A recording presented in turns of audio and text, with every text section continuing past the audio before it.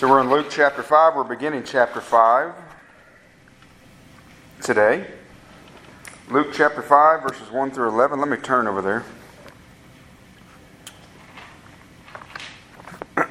Luke 5, 1 through 11. We'll go ahead and read the passage here. Now it happened that while the crowd was pressing around him and listening to the word of God, he was standing by the lake of Gennesaret. And he saw two boats lying at the edge of the lake, but the fishermen had gotten out of them and were washing their nets. And he got into one of the boats, which was Simon's, and asked him to put out a little way from the land. And he sat down and began teaching the people from the boat. When he had finished speaking, he said to Simon, "Put out into the deep water and let down your nets for a catch." Simon answered and said, "Master, we worked hard all night and caught nothing, but I will do as you say and let down the nets." When they had done this, they enclosed a great quantity of fish, and their nets began to break. So they signaled to their partners in the other boat for them to come and help them, and they came and filled both of the boats so that they began to sink. But when Simon Peter saw that, he fell down at Jesus' feet, saying, "Go away from me, Lord, for I am a sinful man." For amazement had seized him and all his companions because of the catch of the fish which they had taken. And so also were James and John, sons of Zebedee, who were partners with Simon. And Jesus said to Simon, "Do not fear, from now on you will be catching men." When they had brought their boats to the land, they left everything and followed him. Father, we just come before you once again humbly. We approach your word humbly. Father, we ask you, Lord, to speak to our hearts. Father, I ask you to apply this text to our hearts. I ask you to help me in communicating the truths of this passage, Lord, and I ask just help from your Holy Spirit, God. Father, we pray that Jesus Christ would be glorified and that your will would be done. In Christ's name, amen. So just by way of review for just a minute, guys, really about the whole book of Luke. We've come through 4 chapters now. And so, sometimes you can lose sight of the forest from the trees. So it's always good to remember the context of the whole letter, or the whole gospel.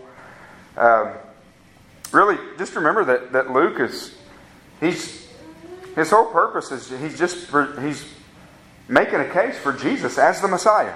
He's presenting Jesus as the Christ. And if you guys remember, we talked about really at the beginning of the book that Luke, he was a careful researcher and an historian, very detailed guy, more than the other writers, the other gospel writers. When we think back to the beginning of this gospel, Luke, he documented the birth of Christ, him being the son of David. We talked about that, how he was all these fulfillments of the Old Testament, that he was the son of David, that he was virgin born. There's a reason why he was emphasizing these things, that he was virgin born, conceived by the Spirit. Meaning, right early on in the gospel letter, he's emphasizing the fact that he is truly God and truly man. Not like the teacher that I mentioned Wednesday night, Robert Morris, down in Dallas area. I heard him the other day. He's heretical. He literally said that Jesus gave up his deity completely when he came to this earth. Remember, Jesus, he didn't lay aside his deity. He laid aside certain privileges of his deity. But he said he laid aside his deity completely. That's the only way he could truly be a man, is if he ceased to be God. That is not true. No, he was truly God and truly man. Not 50%, or not 75% God and 30% man. No, he's not 50-50. He's 100% man and 100% God. And so that's just the verse that Trish and I don't know if you mentioned it in the car or you read it, Colossians chapter 1. It says, all the fullness of deity dwelled in bodily form in Christ. So he is truly God, truly man. Luke presented his genealogy from his mother's side. It's a little bit different than Matthew's genealogy. If you remember, Matthew's genealogy went back to Abraham, and it was through Joseph's line, presenting him as the king of the Jews.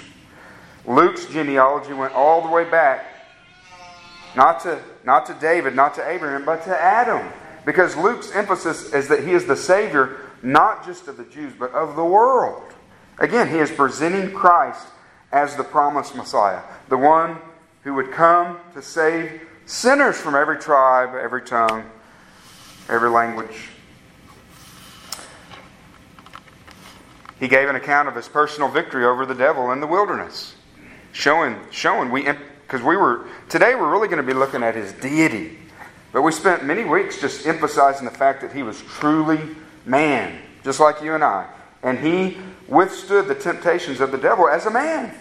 And he even showed us how to do it, right? The Word of God. That's our weapon. And so, Jesus in the last chapter in Luke chapter 4, really he's beginning his ministry, and he was preaching in the synagogue in his hometown at Nazareth. And we see him with these words in chapter 4, verse 18. He opened up the Old Testament scriptures to Isaiah 61, verses 1 and 2. And in Luke 4:18, he quotes the prophet Isaiah. He said, "The Spirit of the Lord is upon me, because He anointed me to preach the gospel to the poor. He has sent me to proclaim release to the captives and recovery of sight to the blind."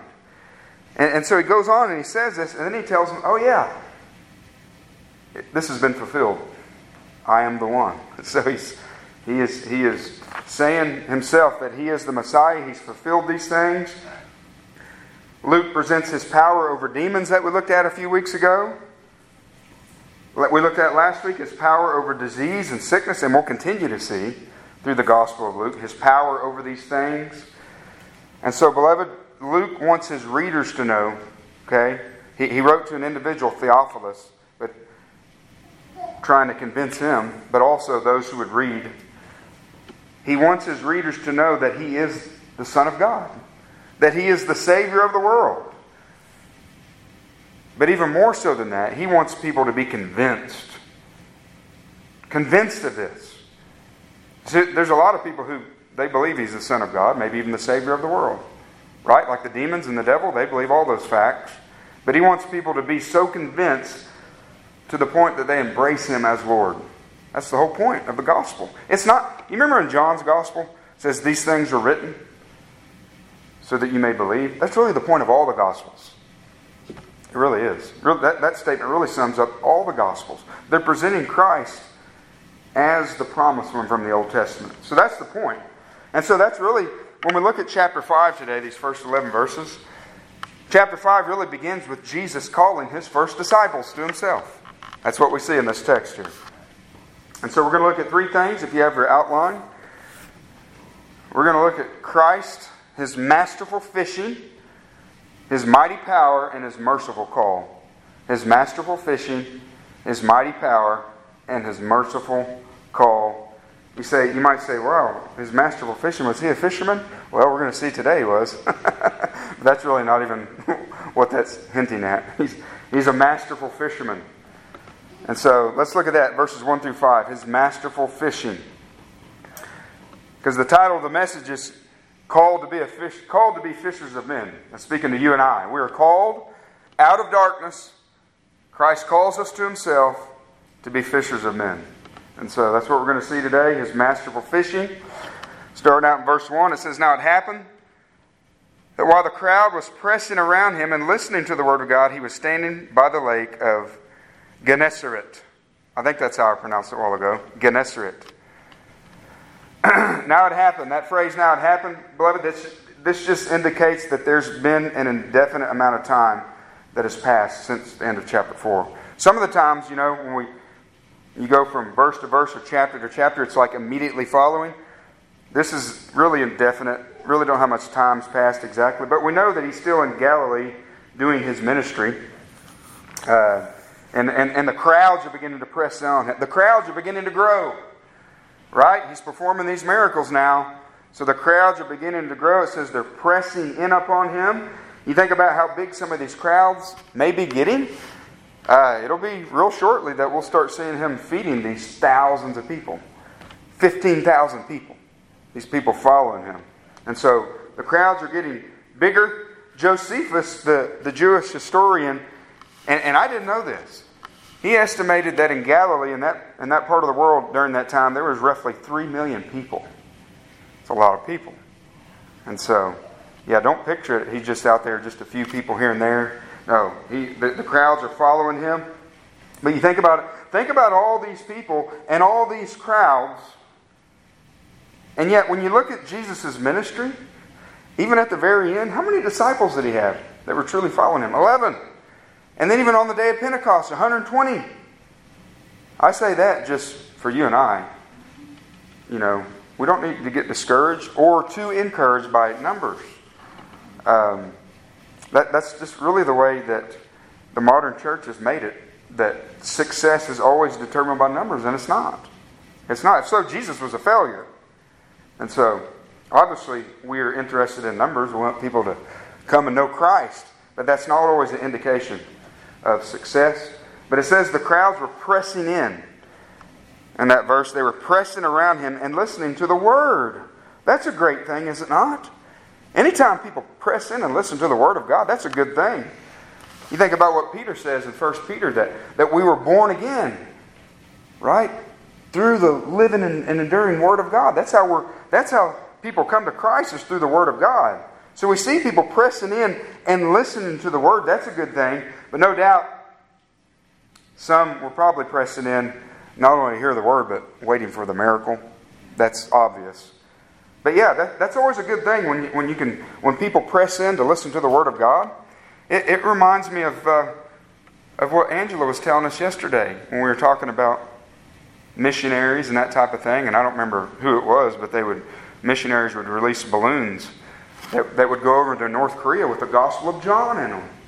Why would people do that? Because the Word of God. That's how people are converted. No doubt God saved many of His people through those means, getting a balloon with the Gospel of John.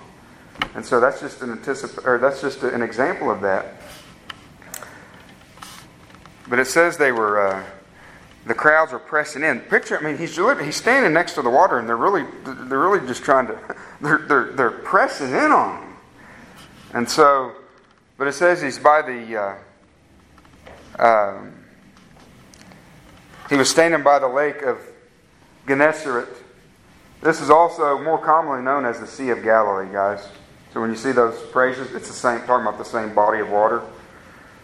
The Old Testament calls it the Sea of Chinnereth. John, in his Gospel, calls it the Sea of Tiberias. I stumped my wife this morning with that. I didn't realize that, though, until you start studying some of these things, that it's the same body of water. It was 13 miles wide, 7 miles long. Really, it was the main geographical structure of that part of the world. Everything was kind of done around this Sea of Galilee. And it says they were listening to the Word of God. No doubt they were hearing the gospel, right? We talked about that a few weeks ago. That Jesus, obviously He's the master teacher. He's not going to veer off the main subject. He's preaching the gospel to them. And it says they were listening to the Word of God. Just hearing Jesus speak, and you're going to be hearing the very words of God as they're coming out of His mouth. Whether He's quoting the Old Testament, all right, or whether with His authority He is pronouncing the Word of God because He is God. They're hearing God's Word coming out of the Son of God. You know, it makes me think of John chapter 5, verse 24, as these people are listening to the Son of God speak. You know, people nowadays, they hear the Word of God. They hear the voice of the Son of God as we preach the Word of God. But here they had God incarnate. And He says in John chapter 5, verse 24, He says, "Truly, truly, I say to you, he who hears my word and believes Him who sent me has eternal life." No doubt they would have been hearing some of these type of things as He's preaching the Word of God to them. We say the same thing, do we not? We say the same thing when we're sharing the Word of God and we're sharing Scripture. You're hearing the very words of Christ. If you will believe these words, there is power in the Word of God to transfer somebody out of this kingdom of darkness into His beloved kingdom, all through the Word of God. Again, we're seeing His masterful fishing. So the first thing I want you to see is obviously He's preaching the Word. Okay, that's always our weapon in evangelism. That's really what this message is about in many ways is evangelism. Called to be fishers of men. Let's model it after Christ. He's preaching the Word to them. And we see in verses 2 and 3 that he saw two boats lying at the edge of the lake. So he's being pressed in by the crowds. And he sees these two boats lying at the edge of the lake. But the fishermen had gotten out of them and were washing their nets. And he got into one of the boats, which was Simon's, and asked him to put out a little way from the land. And he sat down and began teaching the people from the boat. I see him being intentional here. He intentionally got in Simon's boat. Obviously, we'll see that in just a minute. He had a plan. He knew what he was going to do. Obviously, he knew he was going to be calling Peter to himself. And so I see intentionality in this. We can learn from that to be intentional. So he's going to be calling Simon to himself. This was not the first time that Simon had encountered Jesus. Jesus first encountered Simon. If you want to just jot that down, John chapter 1, verse 41 and 42, that's where Jesus appeared to Simon's brother Andrew. And Andrew went and got Simon. Said, hey, you need to come. This is the Messiah. That was a different encounter. That was before this. But he wasn't fully his disciple after that. So you could say it like there was an interest in Jesus after that. He knew who he was, but he had not truly called him to himself yet. But we see Jesus getting in Simon's boat. Now when he saw this boat, guys, in verse 3, it says he got into one of the boats, which was Simon's. What do you think Jesus, when we look at this story, what did he see when he looked at this boat? I'm not trying to present a trick question for you, but what he saw, obviously, he saw a pulpit. He saw a pulpit. I love this. Being an open-air preacher, I love this. Because Jesus, obviously if you look in verse 44 in the previous chapter, or verse 43 and 44, he said to them, I must preach the kingdom of God to the other cities also, for I was sent for this purpose. And so it says he kept on preaching in the synagogues of Judea. Amen. He went all around preaching in the synagogues.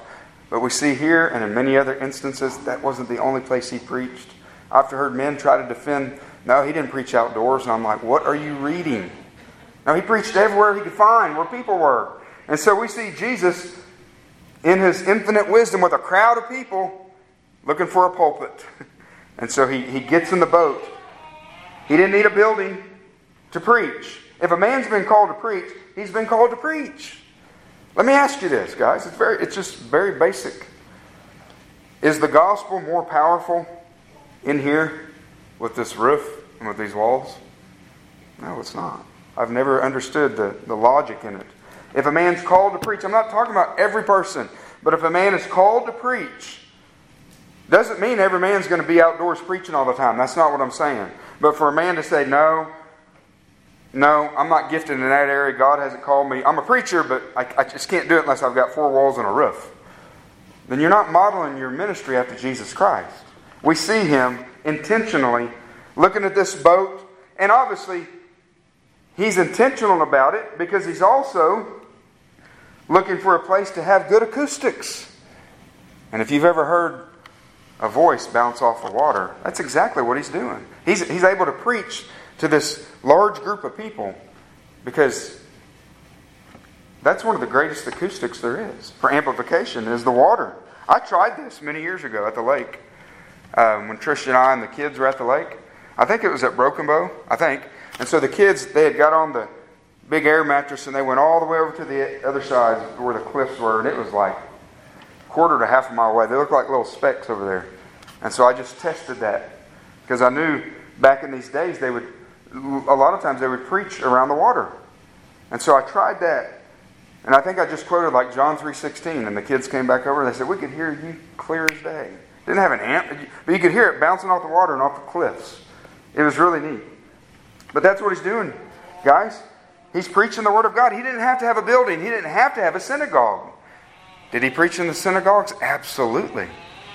But that's not the only place he preached. So I would repeat what Brother Chuck said when he was here. Unchain the gospel from the pulpit. We see Christ doing it. We see his apostles doing it. And we need to do the same thing. And so again, he's being intentional here. It says, when he had finished speaking in verse 4, he said to Simon, put out into the deep water and let down your nets for a catch. Again, Jesus knew what he was doing.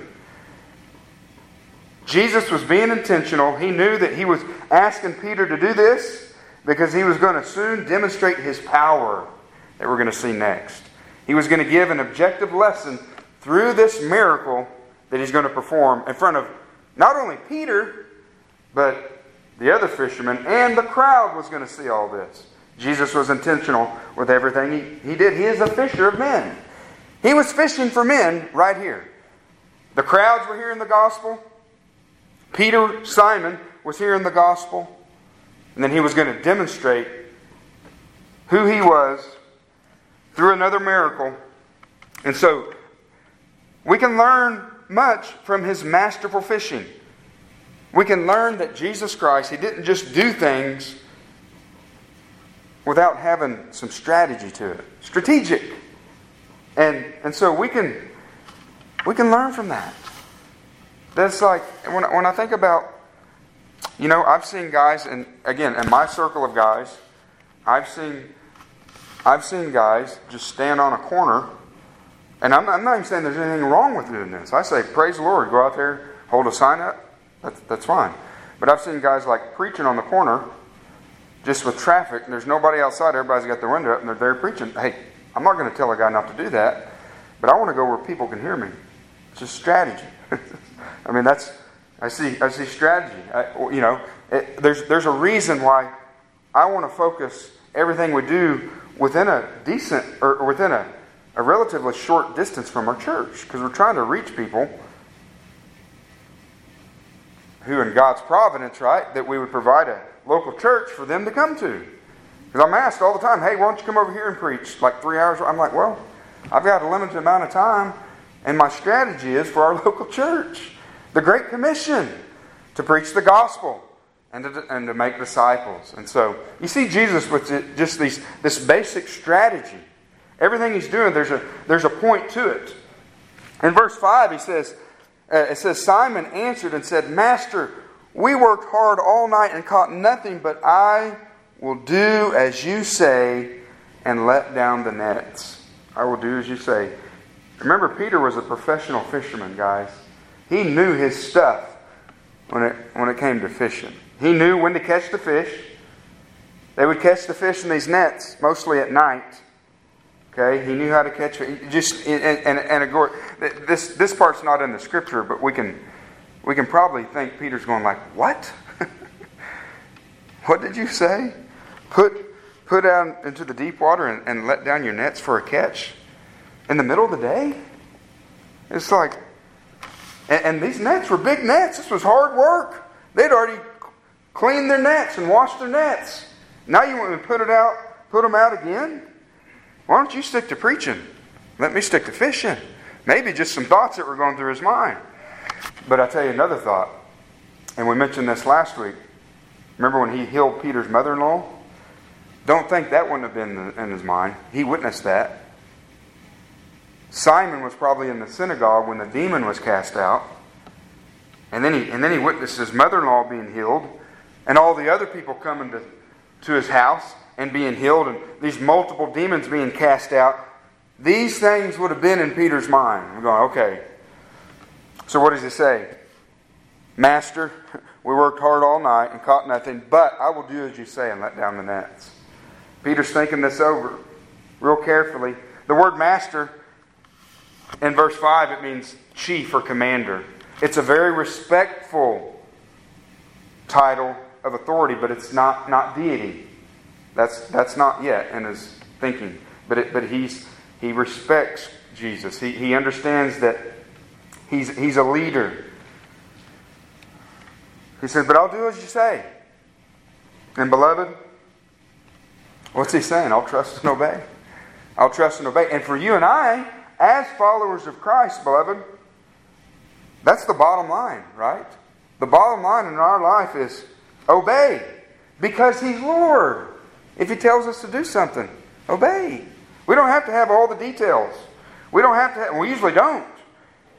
Following Christ, you usually don't have all the details. We're just following Him, right? Step by step, walking. I mean, a lot of His commands are very clear, but life can get very complex. But we're to follow Christ. That's the bottom line. We obey because He is Lord. And what's He telling Peter to do? Let down your net. Apply that to your life. Apply that to our life. Jesus says, let down the gospel net. That's what this is. It's a picture of fish. He's catching fish. Jesus says, let down the net. But God, I haven't seen any results. It feels like I'm banging my head against the wall. It feels like there's no fruit, right? We're preaching, and people, they're just not responding the way we want. But what does Jesus say? Let down the nets. I'll catch the fish. You let down the nets. We believe that God is sovereign in salvation. Amen? Amen. We believe that, right? Maybe you've had this question. Others haven't. But if you've ever had that, okay, if God is sovereign in salvation, and He has an elect people, and He's going to save them, then why evangelize? Can I give you the shortest, most direct answer? Because He said to. Because He's Lord, and He said to. And obviously, we could give even more... we could give even better answers than that. Well, not better. That's the best answer. But we could even fill in the blank even more. Because He has ordained the end from the beginning, but He's also ordained the means, and we are the means. How are they here without a preacher? How will they believe, right? Unless they hear the message. But because He says so, beloved, that should be enough. Don't think you have to have everything figured out to obey the Lord. I mean, what does it say in Proverbs, right? Don't lean on your own understanding. Acknowledge Him. He will direct your paths in every area of your life. But that's why we do it, because He commands us to do it. Jesus said, if you love me, you'll do what I say. So it's really an example of just loving Him. And so, beloved, maybe like Peter, right? He's a professional fisherman. There'll be times in your life, maybe you have been there. I know I have. We all have. But maybe you think you know more than the Lord in the area of evangelism. It's really sad to see a lot of churches think that. They think they know more than what God says in His Word. And so they resort to all kinds of gimmicks and all kinds of pragmatism, right? You know what pragmatism means? If it works, then do it. Or if it appears to work. We stray away from what Scripture says, and we offer all kinds of carnality and water down the gospel, and we get all these decisions, which it appears outwardly, well, it's working. People are responding, and only to see, lo and behold, most of these people really aren't converted. And they're carnal, and there's no love for Christ, and they fall away. And so it's best to just stick with what Christ says in His Word, which is to proclaim the gospel of Jesus Christ. Okay? To whoever you can in your life. Whether you have a relationship with Him, whether you don't, whether it's multiple people, whether it's one, we're to proclaim the gospel and pray that God would bring the increase. That's what it says in Scripture. It's very simple. And so, church, Jesus is a masterful. He was the masterful fisherman of men. He was the masterful fisherman of men. We can trust His methods. His methods is to explain the gospel to somebody and to appeal to them, to respond, and to pray for them. That's it. You can't convert a soul. Jesus can. But we're to follow His methods. Preach the Word. Let down the nets. That's what He's telling you and I. That's what He's telling His church. Let down the nets. Trust in His wisdom and the power of the Word to do the work that only it can do in the hearts of men. Is that simple enough? Amen. He is the masterful fisherman. We're to follow Him. And secondly, we'll see His mighty power in verses 6 through 9. His mighty power.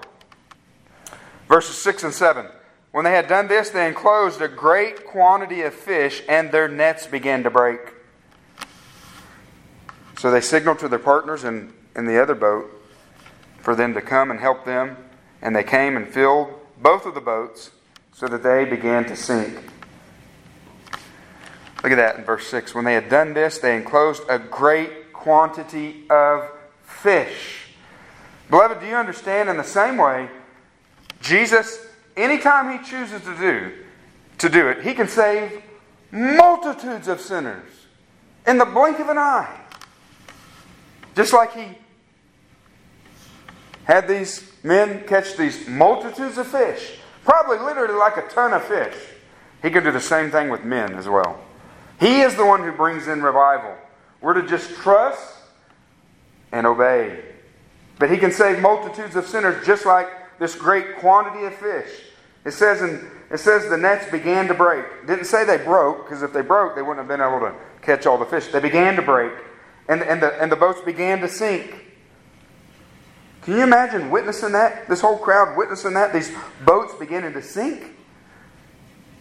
I mean, it's like trouble on the water. They had a situation on their hand. We read this and we're like, oh, that's neat. These boats, these fishing boats were decent size, and they began to sink. But this is right where Jesus wanted them. This is right where Jesus wanted them. What a miraculous catch this would have been. And Peter knew it. Peter was a fisherman. Peter knew what a miracle this was. The impact that this had on Peter.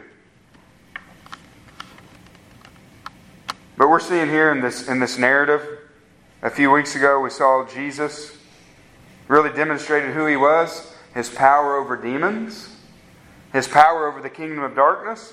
Last week we saw His power over disease, power over sickness. And now what are we seeing? Power over creation. Power over His creation. If we remember who it is. Right? That all things were created by Him, by Christ. Things in heaven, things on earth, visible, invisible, whether thrones or dominions or rulers or authorities, all things were created by Him and for Him. Colossians 1:16. In Egypt, in the Exodus, remember the frogs, right? The frogs, the flies, the locusts, they all obeyed the voice of Yahweh. The same one here. Now the fish is obeying. The fish are obeying His voice. God is in their midst. Peter's beginning to realize this. Who it is that's in his midst. Who it was that healed his mother-in-law. Who it was that he witnessed cast out the demons. Who it is that Peter could try this all the days of his life. If he was the best fisherman in the world and couldn't haul in a catch like this. And yet Jesus does it with just a word. He's realizing that yes, God is in their midst. We have spent many weeks during Luke emphasizing the fact that he is truly man. Right? He was fully man, tempted in all points as you and I. But we cannot forget that He is man and God. He is fully God. Beloved, He made the fish that are in the lake, and He made the lake.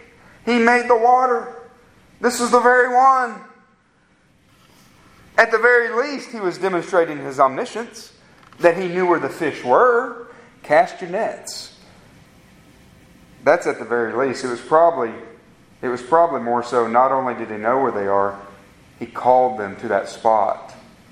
However many hundreds and thousands of fish this was, He's the one who called them. And they obeyed. Isn't that beautiful? They obeyed His command. The fish obeyed His command. The waves obey His commands, right? This far and no further. Isn't that beautiful? They obey His commands. Sinners will come at His commands as well. That's why we can just preach the Word. I'm so glad the pressure's not on me. How many converts do you have? I don't get any converts. But sinners will obey His Word when He tells them to come, right? The nations will obey on that final day. They will stand before Him and give an account. It's this very one. The locusts obey Him. The flies obey Him. The gnats obey Him. The nations will obey Him. The dead will obey Him. They will all rise with the resurrected body and stand before Him in judgment. The devil will obey Him. He will come and be judged by the Lord Jesus Christ. And beloved, you and I can go out in confidence as we preach His Word, that sinners will hear His voice and they will come to Him in their appointed time. I think it's Acts 13:48 says, as many as the apostles were preaching, as many as were appointed believed. As many were appointed before the foundation of the world, they believed on that day. And the same will happen with sinners. So how did Peter respond in verses 8 and 9? It says, but when Simon Peter saw that, he fell down at Jesus' feet, saying, go away from me, Lord, for I am a sinful man. For amazement had seized him and all his companions because of the catch of fish which they had taken. How did he respond? Well, he's beginning to have thoughts like, this man knows what's going on underneath the surface of the water. But no doubt, Peter would have begun to have these thoughts as well. Not only does he know what's going on underneath the water, as John says in his Gospel, chapter 2, verse 25, he knows what's in a man. He knows what's in a man. It's one thing for Jesus to know where the fish are, but He knows what's inside your heart right now. He knows what's inside your mind before you ever think it, good or bad. And Peter's beginning to understand this. You know, think about how the world would have reacted. Think about how Peter could have reacted. Peter is a professional fisherman, and he got skunked many times. Got skunked the night before. And then he sees Jesus say, hey, cast your net over here. And they catch this ton of fish. So the question that I asked, how did Peter respond? It would have been understandable for Peter to say, hey, Jesus, let's go 50-50 in this thing, man. Let's start a business. My professional fisherman and your power here, we can clean it up. But that's not what he did, right? He didn't do like Bubba and Forrest, 50-50 Forrest. We'll just split it right down the middle. That's what they'd have made a lot of profit. No, he begged him to leave. He caught all these fish at the command of Jesus. And what does he say? But when Simon Peter saw that, he fell down at Jesus' feet, saying, go away from me, Lord, for I am a sinful man. He begged the Lord to leave. He suddenly realized the one who could see the depths of the lake could see the depths of his heart.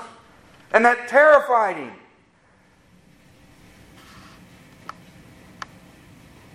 Beloved, there's sometimes, and I'm not talking about doubting my salvation, but there's sometimes when the Lord exposes my sin to me through attitudes and just, it's sanctification. And He brings things in my life that exposes my sin. Sometimes I don't even feel like a Christian. I'm going throughout my week going, I'm a pastor. I don't even feel like I'm a Christian. Because it's this very thing. I know that He sees me for who I am. And this time He says, go away from me, Lord, for I am a sinful man. Kurios, God. He addresses Him as God. He understands who He is. He is God in the flesh. Go away from me, Lord. I'm a sinful man. That's a natural response. Beloved, when we come across, when sinners, people, when they're exposed to who God really is, it produces this kind of fear. It produces this kind of, go away from me. I can't be in the light. This is too much. You know, those in the world, they shouldn't be comfortable in the presence of the Lord. They shouldn't be. They shouldn't be comfortable in our worship service. Now, what do I mean by that? Obviously, they should be comfortable around the love of God's people. God's people should love a stranger, an unconverted person who walks in here. They should experience the love from God's people, but they should also experience the holiness of God through His Word being proclaimed. You see, there's churches I've read about that they'll plant a church or whatever. They'll have a church in a certain area, and they'll go around to the neighbors and ask them, what kind of music do you like? And they'll build their worship service around the opinions of unconverted people. That's not biblical. No, we want to form our worship service, right? What happens in here, not just the singing, all of it, through what God's Word says. Preach the Word. Read Scripture. Pray. All of these things, and it's not attractive to the world. But there should be an uncomfortable feeling if you're not in Christ when you are confronted with who you are. We see it all through the Scriptures. We've looked at examples of that, but here's another one in Judges chapter 13, verse 22. This was Samson's parents. When the angel of the Lord had appeared to them. And he consumed the offering, I believe it was, with fire. And it says, so Manoah, who was Samson's father, said to his wife, we shall surely die, for we have seen God. It's a serious thing when you're confronted with the real and living God. In our case, through His Word. When God exposes your sin, exposes you for who you are, the first time in a person's life, there's fear. And it wasn't only Peter, it says his companions as well. Amazement had seized them all and all his companions because of the catch of the fish. But he says, go away from me, Lord. It's a natural request, but it's a foolish one. It's a foolish one on Peter's part, on Simon's part. It's a good thing Jesus didn't grant that request. Go away from me, Lord. That's the worst thing we want, guys. We don't want the Lord to go away from us. No, the same one He's asking to go away from Him actually becomes our mediator so that we can have access to the Holy God. Right? It's the gospel. That's why Christ came. He came to reconcile us to His Father. So it's a good thing Jesus didn't grant His request. That He didn't depart from Him. And let's wrap this up. His merciful call in verses 10 and 11. And so also were James and John. So James and John was there, who obviously would become 2 of the 12. Sons of Zebedee, who were partners with Simon. And Jesus said to Simon, do not fear. From now on you will be catching men. When they had brought their boats to the land, they left everything and followed Him. We see here, lastly, His merciful call. Church, aren't you thankful for His mercy? Are you thankful for His mercy? Yes. You remember what mercy is? It's God not giving you what you deserve. Oh. So thankful for His mercy. No, church, it's when we're broken over our sin. As Peter was beginning, he was beginning to be broken over his sin.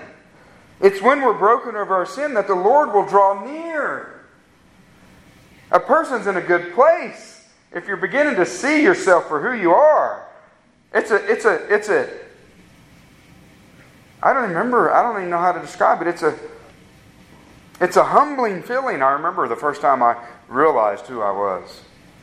And it was just, it's like my whole life flashed before my eyes. And I thought, oh, this is who I am. But praise God, I had the good news shared with me so I could cry out to God.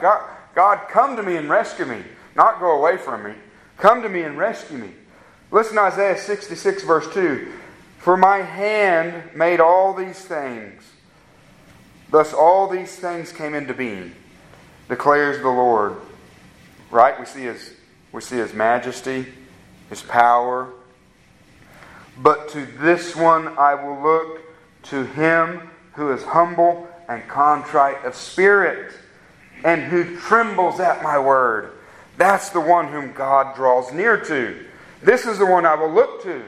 Those who are humble and contrite and who tremble at my word. Not those who oppose my word. Not those who want to argue with my word. But those who tremble at my word. Do you tremble at the word of God? Oh, beloved, what a purpose we have now in life, being redeemed. We have a purpose for living. Do you understand that? Do you ever hear the purposelessness in people's lives? They have no purpose. We just had a family member the other day. And he was just talking about, it's not sinful stuff in and of itself, but just, this person makes this much money and this person makes this much money, and then it's just like, and they retire, and it's just like, but what's the point? There's no purpose in it. You eat, you live, you die. No, that's why the writer of Ecclesiastes says, no, what's the purpose of all of it in the end? Fear God and keep His commandments, because we're all going to stand before Him in judgment. But you and I have a purpose. We have been redeemed by the Son of God. What mercy, what grace He has bestowed upon us. And for sinners, if there's anybody here, anybody that would listen to this, those who are not in Christ, you can stop being afraid. You don't have to dread God. Now, it's a healthy thing if you do dread God. If you're not right with Him, you need to dread God. But you don't have to stay there. You know, the Bible, I looked at it, and the Bible uses that word a lot, how sinners dread God. Because innately, they know Judgment Day is coming. They know it. There's a dread of God, right, in Revelation? Right? It says they seek for the mountains and the rocks to fall on Him, rather than to face the wrath of the Lamb. Isn't that an interesting phrase? The wrath of the Lamb. The same one who came the first time to save, to give His life as a ransom, is the one who is going to pour out His wrath. And it says they dread Him to the point. They seek death, but death escapes them. No, beloved, He takes sinful men, like these men, like Peter. Peter was a sinful man. Like Abraham was a sinful man. You and I are sinful. He takes men like these men and He saves them. He saves them and He calls them to Himself as His ambassadors.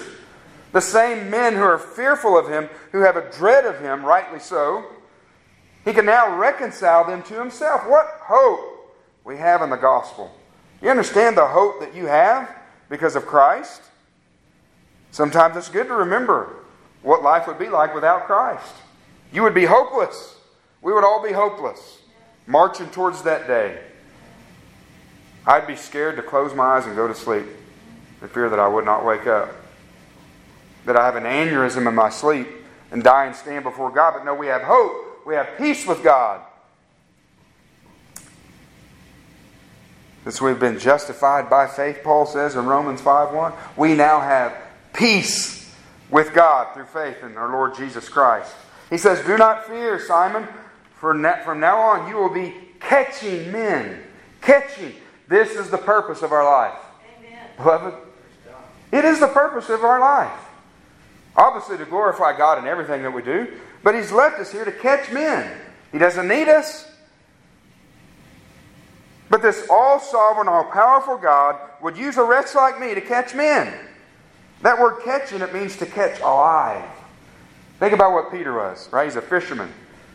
They catch fish, obviously. They catch them alive, but then they kill them, they sell them, they eat them. No, he said, you're going to be catching men. Catching alive, that means rescuing them from danger. That sounds like a great purpose for living. Sinners are dead in sin. Okay? It's like just the opposite of fishing. The fish are alive. You catch them. You kill them, you eat them, you sell them. Now sinners are dead in sin, and you catch them, and now they're made alive in Christ. What a purpose for living. Beloved, if you've been rescued, if you have been rescued from an eternal hell, then there should be a desire to rescue others. Amen. A desire. Doesn't mean you're the greatest evangelist around. It just means there should be a desire there, because the Holy Spirit now indwells you. Is there a desire there? The famous quote by Charles Spurgeon, if you have no wish for others to be saved, you're not saved yourself. Be sure of that. That's what he says. That's scriptural. Again, don't get that twisted. He doesn't say you're saved by evangelism. No, he said, if you don't even have a wish for others to be saved, you're not saved yourself. I know for 8 years as a false convert, you know how often I thought about the salvation of other people? Not 1 second. But when God converted me, all of a sudden, I was alive spiritually, and I began to think, my family doesn't know Christ. There was a desire there. There was a wish there. I almost choked on pizza as a 13-year-old boy. Some of you have heard the story. I mean, literally like minutes away at the very most. Maybe under a minute. At Mazzio's Pizza. Me and my mother, my brother, just a few other high school age girls in there, the workers, and I was choking to death. I couldn't make a noise. And in God's providence, it wasn't my appointment. An officer walked in, just happened to walk in the front door and did that, and a piece of cheese came out. Guess what? I was rescued from choking on pizza. And so I am very, very aware of, and I have a desire for my children, as they were growing up, when they're eating something with cheese, chew it up, because I was rescued. I just told that to Trish on Friday. We went to eat pizza after I got off work. And you should have seen the way she was eating this pizza. Like a teenager, just scarfing it down. And I'm like, honey, slow down. Why did I say that, though? Because I've been rescued. I knew it was like to almost die from eating pizza. And by the grace of God, that man rescued me. And so it scares me. When I'm eating that thick cheese, I have flashbacks. And so I don't want others to choke on the cheese because I was rescued. Beloved, we've been saved to be fishers of men. This is the main thing. I hope you don't ever get me tired of saying this is the main thing. Because it is. This is the main thing. And he tells Simon, you will be catching men. He didn't say you might.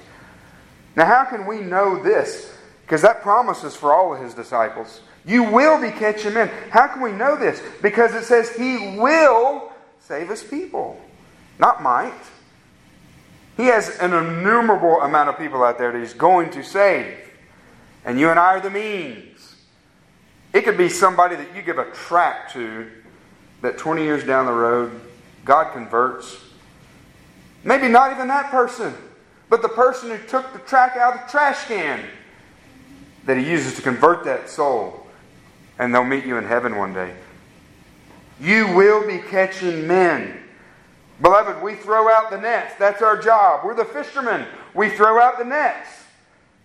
Right? That could be a picture of preaching. Mass evangelism, right? We throw out the nets. We use fishing poles, right? One-on-one. You talk to your family member. You talk to your friend. You talk to whoever it is. We throw out the jug lines. You ever fish with a jug line? I did that growing up. Again, you're catching one fish. You throw out the trot lines. Catching multiple fish. All of these different ways that we evangelize and share the gospel, but He is the one who saves. You and I don't save. How many people did you save today? I didn't save anybody today, and I can't. Beloved, this is your purpose. This is your purpose. This is what He saved you for. In closing, verse 11, when they had brought their boats to land, they left everything and followed Him. They left everything and followed Him. You see, we see the value of the one. When we come to Christ, we see the value of the one who gave up everything for us. The eternal God left the glories of heaven. Right? For you know the grace of our Lord Jesus Christ, that though He was rich, yet He became poor, so that you by His poverty might become rich. He gave up everything, not His deity. Right? But He took on a human nature and suffered at the hands of godless men, so that you could be saved. He suffered and died on the cross. He suffered the wrath of God for our sin. He bore the wrath that you and I deserve. All the sins that you've committed against God, He was punished. As if He lived your life, as if He lived my life. He went into the grave and He conquered death for our justification. We see the value of the eternal God, the eternal Son of God, God the Son, who gave up everything for us. And then through His Spirit changes us, beloved, and enables us. He is the one who enables us to follow Him. It's all God's grace. He is the one who enables us to follow Him. Beloved, your life, the song we sang, your life is not your own. Your life is not your own. You were bought with a price. 1 Corinthians 6:20. For you have been bought with a price. What was that price? The blood of the Son of God. We are redeemed, not with that which is perishable, but with that which is imperishable, the blood of Jesus Christ. He purchased us. You were bought with a price. Therefore, glorify God in your body. Why do we want to glorify God in our body? Because we were bought. It's not some works righteousness. It's because of the one who loved us. Beloved, it says they left everything. When they had brought their boats to land, it says they left everything and followed Him. It wasn't much. They didn't have much. These weren't rich men. But it was all they had. You imagine them hauling their boats around and their nets around. Again, this is not teaching, hey, if you want to be saved, you got to get rid of your car, your house. That's not what this is teaching. This is a picture for us. Imagine them hauling their boats around, their nets around, all their tackle around, to the villages as Jesus preached, and they got all these boats. Now, these things won't fit through the narrow gate, guys. This is a picture for us. This is the gospel call, beloved, to many people who do not know Christ. And it's always a call in our life as His disciples to continue to follow after Him. The gospel call, are you willing to give up your selfish ambitions? Are you willing to give up your sinful pleasures? Are you willing to give up your idols? Are you willing to give up your comforts and your reputations? Are you willing to give up your selfishness? What does Jesus say? Anyone who wishes to come after me must deny himself. Opposite message of the world, right? Take up the cross and follow me. And then an illustration, guys, of this, real illustration of this. What does it mean by this? We can say these things, but when we come to Christ, Jesus says, the verse I read earlier, Matthew 10, whoever loves father or mother more than me is not worthy of me. Whoever loves son or daughter more than me is not worthy of me. Whoever does not take his cross and follow after me is not worthy of me. You're not worthy to be my disciple. And here's a real life, sad illustration of this. Because I could ask you the question, Jesus calls you to come after Him, to follow Him. What if your family rejects you in so doing? Which that happens all the time. He says your family will reject you. Many times. There's very few people I know that truly, like all their family's Christian, they all just agree on Christ. There's some, by the grace of God, praise God. But what if your family rejects you? I know a pastor friend that he's now up in he's probably almost 70 years old. Had 6 or 7 kids. Godly man. Definition of a pastor. Him and his wife did everything. I mean, they had all their I's dotted, the T's crossed, raised their kids, homeschooled them, taught them the Lord. They all professed faith in Christ. And as adults, every one, but I think one of them, has turned away from the faith. They said, Dad, I don't believe a word you taught us. Okay? That's hard enough. And I had conversations with this guy about that. That was 5 years ago or so. But since then, I've heard that now even his wife, because she couldn't stand the rejection of her kids, she's turned away from the Lord and is following after her kids. Now, beloved, if she continues to go down that path, she's demonstrating she was never God's. She didn't lose her salvation. She's demonstrated she never had it. They went out from us because they were never of us. Jesus said, those who endure to the end will be saved. That's what His gospel call is. Even if your family rejects you, even if your wife rejects you after years of marriage, rejects Christ, are you going to follow after me? Or do you love your family more than you love me? Those are hard verses. But it's true. You know, I see that in many people's lives. Many young people bringing children into the world. There is a such thing as making your children idols. And that's what that lady's doing. She's turning away from Christ because she's placing her relationship with her kids above Christ. And it's a sad reality. Beloved, there's no promise. You can raise your kids, you can teach them the gospel, but you can't save them. And if the very ones that you love the most and you've invested the most in turns away from Christ, are you going to remain faithful? That's the question. There's no greater privilege, guys, than to be called by God, to be His disciple. That He calls you out of darkness to follow after Him, regardless of if you're the only one in your family, if you're the only one in a group of all these people that you thought were walking with the Lord with you, and they depart one by one. Jesus said, are you going to remain faithful? Not perfect, but you're going to follow me to the end. You see, Judas demonstrated he wasn't really one of His disciples. There's no greater privilege, beloved, than to follow after Christ. There's no greater privilege than to walk with God. Oh, watch over your soul, dear saints. Watch over your souls. Right? We're saved by grace. We're saved by grace through faith. But God gives warnings to His people. He really does. And so what a great privilege to be called by God out of darkness and then to be used by Him. Sinful creatures like you and I, to be used by Him to proclaim His gospel and to see others called out of darkness. Amen? Amen. Let's pray.